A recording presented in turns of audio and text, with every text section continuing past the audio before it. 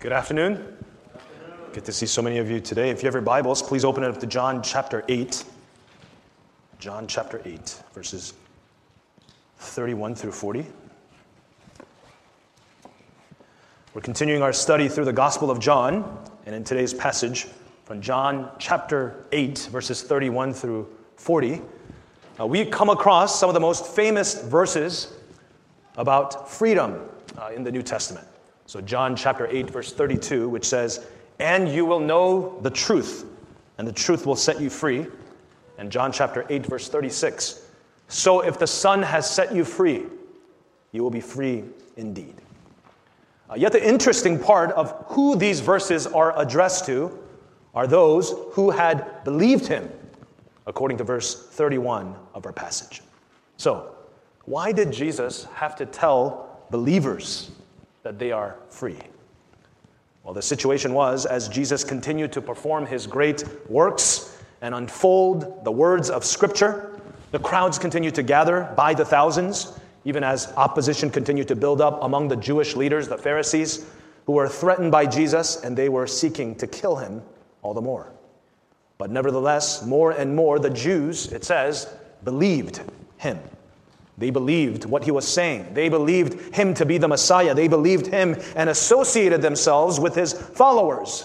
Yet, we learn from our passage that what they believed was not genuine. What they knew of Jesus was not enough to be considered true faith. What they believed was not enough to mark them as true disciples. Well, 2,000 years of church history hasn't changed the reality that nominal or false believers still exist today. Nominal Christians who claim to be Christians in name only, yet their lives are far from what the Bible describes as disciples. Dr. James Montgomery Boyce says all across, on any given Sunday, thousands of sermons will be preached to those who are Christians to urge them to live like Christians. And many thousands more will be preached to those who are not Christians to urge them to believe in Jesus. But it's doubtful. Many sermons will be preached to those who think they are Christians, but those who nevertheless has never come to the point of accepting the Lord Jesus Christ personally as their Savior. People who are neither hostile to Christianity. They believe the doctrines, or so they say. It's just that they have never committed themselves to Jesus Christ and are not really his. They believe, but they are not his disciples. They don't deny Christ, but they neither follow him. In our passage today, as Jesus continues to tell the Jews about his identity and his mission, he clarifies for his hearers and to us who are the true disciples versus the false, who think they are free, yet in reality they are slaves. So from John chapter 8, verses 31 through 40, I want to share with you four marks of true disciples. Here's the outline so you know where we're going. True disciples, number one, are freed from deception, from verses 31 through 32. Point number two, freed from sin, verses 33 through 36. Point number three, love God's word. True disciples love God's word, verses 37 through 38. And finally, point number four, true disciples do God's work, verses 39 through 40. True disciples are freed from deception, freed from sin, love God's word, and do God's work. Amen? I pray that as we meditate on these words, the Spirit of God will examine your hearts and my heart to test whether we are truly in the faith, as according to 2 Corinthians 13:5. And I pray that we will examine our ways and test them and return to the Lord, as according to Lamentations 3:40. I pray that if there's anyone who are here who are not true believers, that through the words of Jesus preached today, that God would grant you true faith and true repentance, that you would follow him truly. So without further ado, look with me to John chapter 8, verses 31 through 40, and follow along with me as I read. And please keep your Bibles open throughout the entire duration of the message so that you know that my words are not man's words, but God's words. For those of you who are new to the Bible, our passage should be found around page 895, and big numbers are the chapter numbers, and the small numbers are the verse numbers. So John chapter 8, verses 31 through 40, which says, Jesus said to the Jews who had believed him, "If you abide in my word, you are truly my disciples, and you will know the truth, and the truth will set you free." They answered him, "We are offspring of Abraham and have never been enslaved to anyone. How is it that you say you will become free?" Jesus answered them, "Truly, truly, I say to you, everyone who practices sin is a slave to sin. The slave does not remain in the house forever.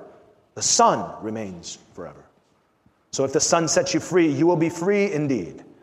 I know that you are offspring of Abraham, yet you seek to kill me, because my words find no place in you. I speak of what I have seen with my father, and you do what you have heard from your father." They answered him, "Abraham is our father." Jesus said to them, "If you were Abraham's children, you would be doing the works Abraham did. But now you seek to kill me, a man who has told you the truth that I heard from God. This is not what Abraham did." Who is a true disciple? Point number one, those who are freed from deception, according to verses 31 through 33. Look with me to those verses one more time. Verses 31 through 33, it says this. "So Jesus said to the Jews who had believed him, 'If you abide in my word, you are truly my disciples, and you will know the truth, and the truth will set you free.' They answered him, 'We are offspring of Abraham and have never been enslaved to anyone. How is it that you say you will become free?'"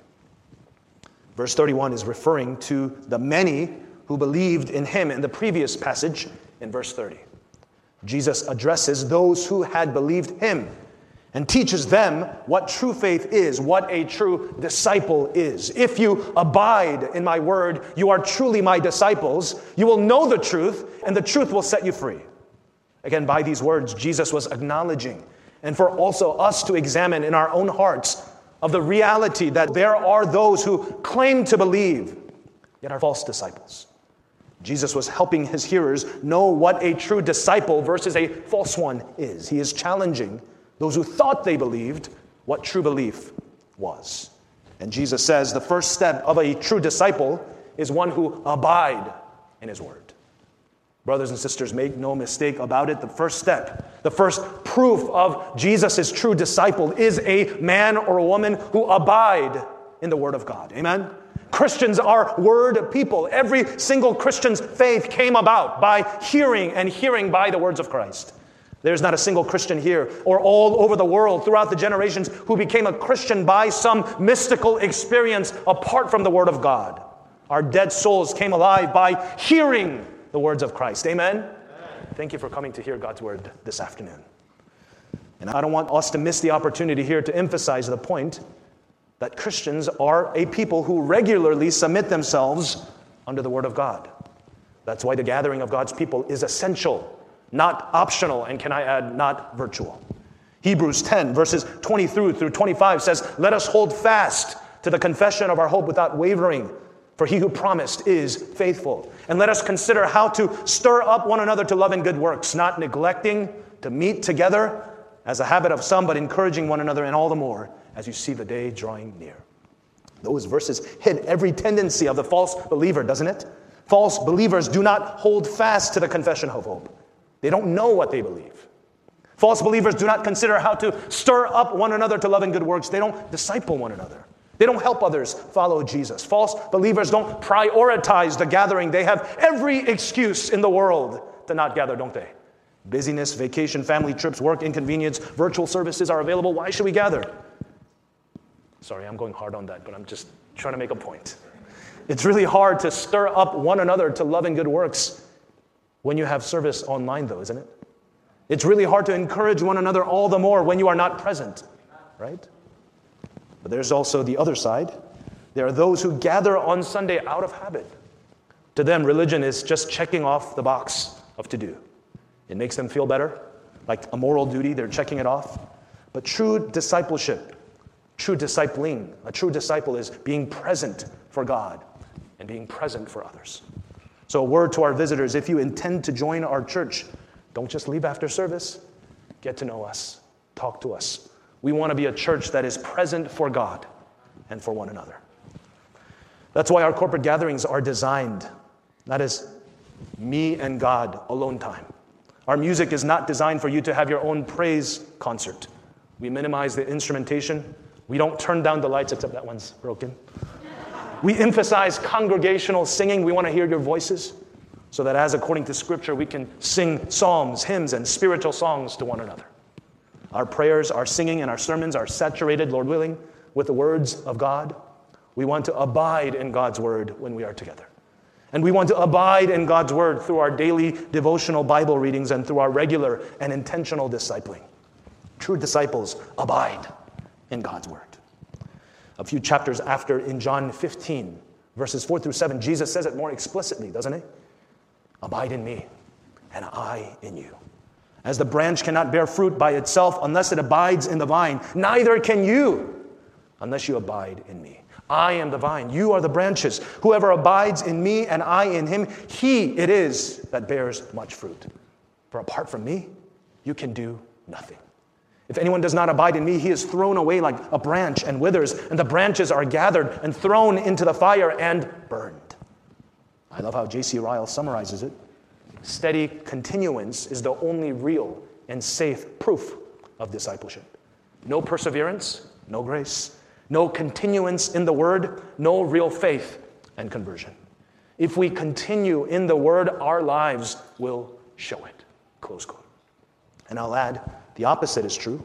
If we do not abide in the word, our lives will show it. It's obvious. True Christians understand this not as legalism, but an acknowledgement of our humble and lowly and needy state, that we need God's word daily and regularly, as we need food and water daily and regularly to survive. Everyone can get excited about something initially. Some people can get excited about God's word even. But will they persevere in it? To abide in the word is a sure mark of true discipleship. Then in verse 32, we learn why abiding in God's word is so imperative, so crucial, so essential in being Jesus' disciple, which is the emphasis of this point, of these verses. Verse 32 says, if you abide in my word, you will know the truth, and the truth will set you free. Last Sunday, we had a visitor who claimed himself not as a Christian, but as a seeker of truth. I told him, you came to the right place. Because in the word of God, you will find truth. Brothers and sisters, thousands of years of human history has not figured out what truth is. In our day, absolute truth is shunned. This society advocates for relative truth. Whatever one thinks is truth, that's your truth. Read the pages of the most intellectual minds of human history, and there is not one who claims to know what truth is. Galileo says all truths are easy to understand once they are discovered. The point is to discover them. Nietzsche says there are no facts, only interpretations. Gandhi says even if you are a minority of one, truth is the truth. Buddha said 3 things cannot be long hidden: the sun, the moon, and the truth. Every single human sought for truth, but no one knew the truth until one came and claimed, as Jesus says, I am the truth. No one comes to the Father except through me. If anyone else came here seeking for truth, search no further, ponder no longer. If you abide in my word, you will know the truth. So know Jesus and know the truth today. Why should you know Jesus? Why should you surrender to Jesus right here today? Because knowing him, knowing truth, will set you free. Let me say that again. Knowing Jesus will set you free. Hallelujah. Friend, whatever truth you seek, the highest intellect, the most spiritual of religions, the satisfaction of your own hearts, your own happiness, are all slave masters. They all deceive us. They don't set you free. You may have heard the famous line from the movie The Usual Suspects. The greatest trick the devil ever pulled was convincing the world he didn't exist. The greatest trick the devil ever pulled was convincing the world he didn't exist. And the Bible is telling us a truth that no one has ever told. No religion even dared to declare. There is only one way to righteousness. There is only one way to God, to peace, to heaven, to eternity. And his name is Jesus. Hallelujah. True disciples are freed from deception. True disciples know the truth, know Jesus, because they abide, they dwell, they remain in his word. Amen? That's point number 1. Point number 2, what is a true disciple? Point number 2, true disciples are freed from sin. Freed from sin, verses 33 through 36. Look with me to those verses. They answered him, we are offspring of Abraham and have never been enslaved to anyone. How is it that you say you will become free? Jesus answered them, "Truly, truly, I say to you, everyone who practices sin is a slave to sin. The slave does not remain in the house forever. The son remains forever.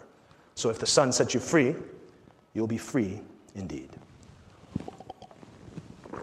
In these verses, Jesus proves his point of the utter deception the Jews were under. Look at verse 33 again. They answered him, "We are offspring of Abraham and have never been enslaved to anyone. How is it that you say you will become free?" Now, I don't know if these people that Jesus was talking to were particularly ignorant of their own history, but again, it's consistent with the previous passages of how they also didn't know of their own Messiah's origins. What I mean is, how could they argue, "We are offspring of Abraham," and claim they've never been enslaved by anyone? Hello? Their own history claimed otherwise. Exodus, their historical book, is dedicated to telling the story of God's great deliverance from their bondage of the Egyptians. Much of the Tanakh, the Hebrew Old Testament Bible, is centered around that very story. Furthermore, not only that, in most more recent of their history, they were under Babylonian captivity, exiled from their own land for nearly 70 years. And these people who were supposed to be fully knowledgeable of their own scriptures, I mean, they were religious people, weren't they? Their entire culture and societal structures were built on their religious history. And Jesus continues to prove the point that these people did not know their words, their own Bibles. That what they treasured was not God of the scriptures, but rather their own man-made religion. At that, Jesus, as usual, gets directly to the point, doesn't he? He addresses the far greater slavery, which was far more pertinent to them. Verse 34 and on, it says, Jesus answered them, "Truly, truly, I say to you, everyone who practices sin is a slave to sin. The slave does not remain in the house forever. The son remains forever. So if the son sets you free, you will be free indeed." Jesus was telling them, you say and you think you are free, but you are actually slaves. You think you are sons of Abraham, but you are actually servants of Satan. Now here is an important lesson for not only the Jews who are before Jesus that day. Here is a word of truth for examination of our own hearts this afternoon. The word remain in verse 35 is the same Greek word meno used for abide in verse 31. Because the alternative to not abiding in the word is to abide in sin. Can I get a witness? If you're not abiding in the word, you're abiding in something else, in sin. There is not a single person in the world who can say they can master their own sin apart from Christ. That's why a few years ago, the Lay's potato chip commercial and slogan, "Bet you can't eat just one," resonated so much with so many people because it's true. It's quite hard, I don't know if you ever tried, to just eat one potato chip. Try it this afternoon. When you open a bag, and before you know it, you've somehow eaten the whole bag, or at least half of it before you came to your senses. Now, you may think arrogantly, yeah, I can definitely eat just one or zero potato chip because I hate potato chips. I have strong willpower. I'm better than those who eat potato chips. Oh my goodness, right? Well, how about ramen noodles? Have you ever said to yourself, I'm going to just have 1 or 2 bites of ramen before you notice that you ate the whole pot? It's gone. Maybe your thing is bubble tea. Maybe your thing is video games. Maybe it's Netflix. Maybe it's gossip. Maybe it's self-loathing. Maybe it's jealousy. Maybe it's depression. Maybe it's sex. Maybe it's alcohol. Maybe it's money. Whatever it is for you. The fact of the matter is, the devil knows exactly what your weaknesses are. That's why the scripture confronts us that apart from Jesus, we are slaves to Satan. In fact, the recent studies, the Netflix hit Social Dilemma, showed us that finding our weakness and what tempts us are not that hard to find out. That we, on our own, we by ourselves are our own slave masters. Not even humans, not even the enemy, but algorithms know exactly what your heart wants, what you search, what would pique your interest, what would tempt you to purchase, what would tempt you to return over and over and over again to that site. That's why those darn social media algorithms hit you with the same ads over and over and over again until you buy it, and tempts you with shoes and clothing and things that you want. You're just randomly scrolling through social media, and do you ever find yourself discovering shoes or clothes or whatever you want that seems to fit your taste exactly. Oh my goodness, where did that come from? All right? Okay, maybe it's just me. I don't know. Brothers and sisters, friends and visitors, we are not as smart as we think. We are not that difficult to unravel as we think. Scripture says in Jeremiah 17:9, the heart is deceitful above all things and desperately sick. Do you acknowledge this afternoon? Look at verse 35 again. The slave does not remain in the house forever. The son remains forever. Jesus is telling them and is telling us the basis upon which one may be freed from sin's death's grip. Because let me make it clear that once sin entered into human history, in Genesis chapter 3, there was no way out. We were locked outside of the house, and we do not have the key. Romans 3:23 says, all have sinned and fallen short of the glory of God. Romans 3:10 says, there is no one righteous, not even one. Romans 6:23 says, the wages of sin is death. Ephesians 2:1 says, we were dead in our trespasses and sins. This is a reality. No person, not a single person in this entire universe can escape. No man could conquer it. But you see the difference between the slave and the son is who your father is. And Jesus says explicitly to them in verse 44, you are of your father the devil, and your will is to do your father's desires. He was a murderer from the beginning and does not stand in the truth because there is no truth in him. When he lies, he speaks out of his own character, for he is a liar and the father of lies. Brothers and sisters, don't get caught up right now. If your conscience is pricking at you, even as a believer, if you are currently struggling with sin, let me tell you, those are of the devil. Right? Every single one of us struggle with sin, but here's the point. Right? The difference is those who are of the devil don't fight sin. They are dead in their sin. They continue in their sin without true repentance ever. They love their sin. They do nothing to position themselves against Satan's attacks. They don't keep themselves accountable with other members. They don't abide in God's word. That's the difference. So Christian, if you are struggling in sin, struggle on. Struggle on. Fight the good fight of faith. Cling to the promises of Scripture that is in Christ. You are a saint and not a sinner. That you are a son and not a slave. Amen? Continue to cling to the gospel of Jesus Christ, the good news of Jesus Christ, which is good for us day in and day out. Continue to proclaim the gospel to yourself and to others, for it is the power of God unto salvation for everyone who believes. The truth that God, who is holy and righteous, unlike any other, created us in love in his image, that we would know and enjoy his glory, his innumerable blessings, unity with him, uninhibited access to the Father, Son, and Spirit. But God created us to need him, to depend on him, not to be sufficient and independent on our own. That's why it says in Genesis 2:18, it is not good for man to be alone. So when Satan guised himself as the serpent, tempted man in our weakness, you will be like God. We took the bait, didn't we? We distrusted God's word. We desired to be our own gods. And that's what humanity has been doing and thinking still today. We don't acknowledge God as God. We don't believe in his word. We rebel against God with our unbelief and direct disobedience. And as a result, we were separated from God, dead in our sins, helpless and incapable to free ourselves from the bondage of sin, Satan, and death's grip. But God, I have good news for you, had a plan from the very beginning to adopt us as sons and daughters, to know a love that is so vast and so deep and so wide and so undeserving. He sent his only son, Jesus, who was truly God and truly man, to live the substitute life and die the substitute death, so that in our place he stood condemned at the cross for our sins, where Jesus would satisfy the full wrath of God, the punishment of our sins, by giving himself as the perfect sacrifice. He paid completely the debt that we would have paid in eternal hell. But Jesus didn't remain dead, did he? He defeated sin. He conquered death. He crushed Satan's head. God raised him from death on the third day, that anyone and everyone who would call on him would die with him in Jesus' death through repentance, which is acknowledging and turning from our sin and our need of him. And we would rise again with Christ in newness of life. And in this new life, what that would mean that we would no longer be slaves to sin and Satan and death, but that we would be adopted as sons of the Most High God, the most glorious Savior, Lord Jesus Christ. And this new life will persevere us unto eternal life, where we would be again one with him forevermore.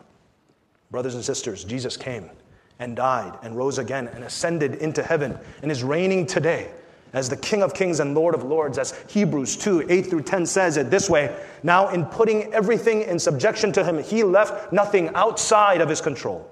At present, we do not yet see everything in subjection to him, but we see him who for a little while was made lower than the angels, namely Jesus, crowned with glory and honor because of the suffering of death, so that by the grace of God he might taste death for everyone. For it was fitting that he, for whom and by whom all things exist, in bringing many sons to glory, should make the founder of their salvation perfect through his suffering. Brothers and sisters, in Jesus, true disciples have been freed from sin once and for all. Hallelujah. Because we have been adopted as sons by the Son into his house forever. That's why if the Son sets you free, you are free indeed. Friend, if you are here and you are not a Christian, we welcome you. We thank you so much. We're so glad that you are here. But if you are here and you don't know Jesus as your Savior, can I ask you, if you really know, do you really know that you are free? Do you know the freedom that is available in Jesus to free you from deception and the slavery of sin? I want to encourage you, repent of your sins today. Believe that Jesus died and rose again for you this very moment, and trust him with your whole life from this day forth. If you want to know more about how to follow Jesus, at the close of service, I'll be standing at the back door. Jacob will be standing right here. Talk to us. Don't leave this place without talking to someone, without telling us who you are so we can pray for you and why you came. Brothers and sisters, can I remind you? You are not slaves to your sins. You are not slaves to your past. You are not slaves to men. You are not slaves to your own works. You are a son. You are a daughter. You are a child of the living God. Which leads me to my third point. True disciples experience the blessing of sonship or adoption these ways. Point number 3, true disciples love God's word. True disciples love God's word, from verses 37 through 38. Now I want to make a distinction real quick of the point. And the first point of abiding God's word, setting us free from deception and sin, the first 2 points are what we are freed from, and the last 2 points are what we are freed to. So look at verse 37, 38. I know that you are offspring of Abraham, yet you seek to kill me because my words find no place in you. I speak of what I have seen with my father, and you do what you have heard from your father. So what Jesus is saying is, you claim that you are the offspring of Abraham. You say you share the promised blessed heritage of my people, yet you seek to kill me. Why? Why is that the case? Jesus says, because my word finds no place in you. Jesus says, you don't know my word. You don't love my word. You don't love the word. Brothers and sisters, do you remember when the Bible once didn't make sense to you? But when you understood the gospel and owned your faith by God's grace when you were converted, how sweet the word of God became to you? I remember when I was genuinely converted after my second year in college. Whoever was preaching on Sunday, even if it was a bad sermon, as long as he was preaching faithfully, it would be like the sweetest words I have ever heard. I would voraciously read through the Bible like it was Waterloo sparkling water, quenching my soul. Like a fresh cup of pour-over coffee when I was restless and weary, invigorating my body. And as I abided in the Word through the years, as I continually depend on God's Word, once in a while, the Lord would send something like a God bomb, where He illuminates a certain verse or a passage and grabs hold of my heart and my mind and my soul. And He lifts me up through His Word, and you could just coast on that for weeks. That passage, most recently for me, has been Psalm 90. The particular passage that I shared at the women's retreat, particularly verses 14 through 15 of Psalm 90. Satisfy us in the morning with your steadfast love, that we may rejoice and be glad all our days. Make us glad for as many days you have afflicted us, and for as many years we have seen evil. In my anxiety, satisfy me, Lord. In my insecurities, satisfy me, Lord. In my shortcomings and my failures, satisfy me, Lord. In my lack and my wants, satisfy us, Lord. In our fragile church planting efforts, satisfy us, Lord. In the pandemic, make us glad, Lord. In the busyness of life, make us glad, Lord. In our loneliness, make us glad, Lord. And many days as you afflict us, satisfy us. Our sorrows and sufferings are not without purpose, brothers and sisters. So we pray, make us glad, Lord. Not just me, but my wife. Not just me, but all of you, brothers and sisters in Christ, my fellow church members. May they taste your grace. May they know your love. May they treasure your word. Only you, Lord, make us glad. Hallelujah. That's been my prayer. That's been such a feast for me, clinging on to the words of Psalm 90, verses 14 through 15. I bet you if I asked you to raise your hands and share, many of you will have similar verses that has been encouraging to you as the people of God who abide in the Word of God, who love the Word of God. Jesus was saying to the Jews, the Father you claim is not your Father, not my Father. You believe in the wrong Father. That's verse 38. I speak of what I have seen with my Father, and you do what you have heard from your Father. Jesus was saying, you are not a son of the God Most High. You are a slave. True disciples love God's word. True disciples welcomes God's word. True disciples listens and lives out God's words. Fourth and finally, true disciples do God's work. Verses 39 through 40. Look at those verses. They answered him, Abraham is our father. Jesus said to them, if you were Abraham's children, you would be doing the works Abraham did. But now you seek to kill me. A man who has told you the truth that I heard from God, this is not what Abraham did. Again, Jesus emphasizes the point. Abraham is not your father. Because if you were, you would be doing Abraham's works. Well, what does Jesus mean that they should be doing Abraham's works? Well, the author of Galatians helps us to understand what Jesus means in Galatians 3, 6 through 9, which says this.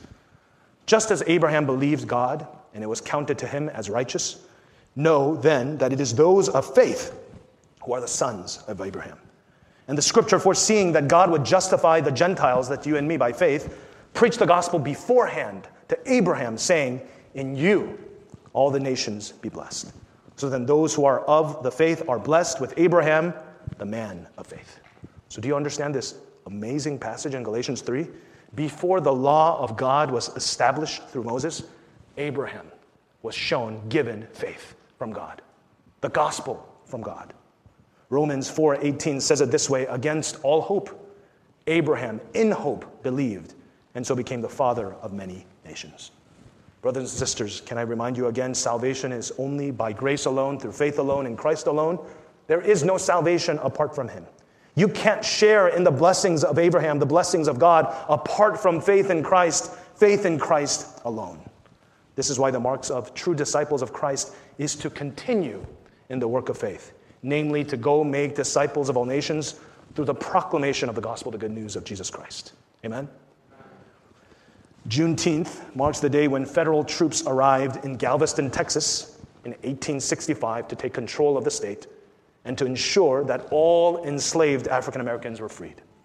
But you see, the complexity of this historical date of the story was that the enslaved people of Texas were already free according to the law since 2.5 years before, starting in January 1st of 1863, when Abraham Lincoln signed into law the Emancipation Proclamation, which was an executive order that declared the legal status of more than 3.5 million enslaved African Americans in the Confederate States from enslaved to free.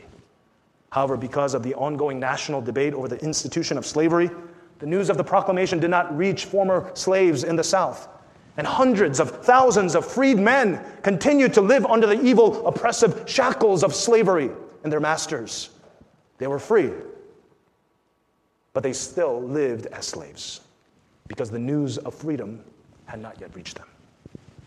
In Acts 18:10, God says through Paul, I have many in this city who are my people.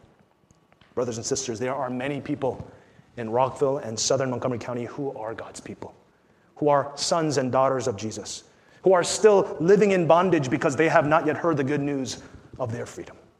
May we, members of New Covenant Baptist Church, proclaim Christ's promises boldly. May we never lose our priority. May we never cower from this task. May we be reminded, true disciples, you and me, are freed from deception into truth, freed from sin, that we are a people of God's word who love God's word, freed to do God's work. Amen? Let's pray. Father, you say in your word, if the Son has set you free, you are free indeed. Freed from deception, freed from sin, hallelujah, free to love your word, free to do your work. May we be a church that boldly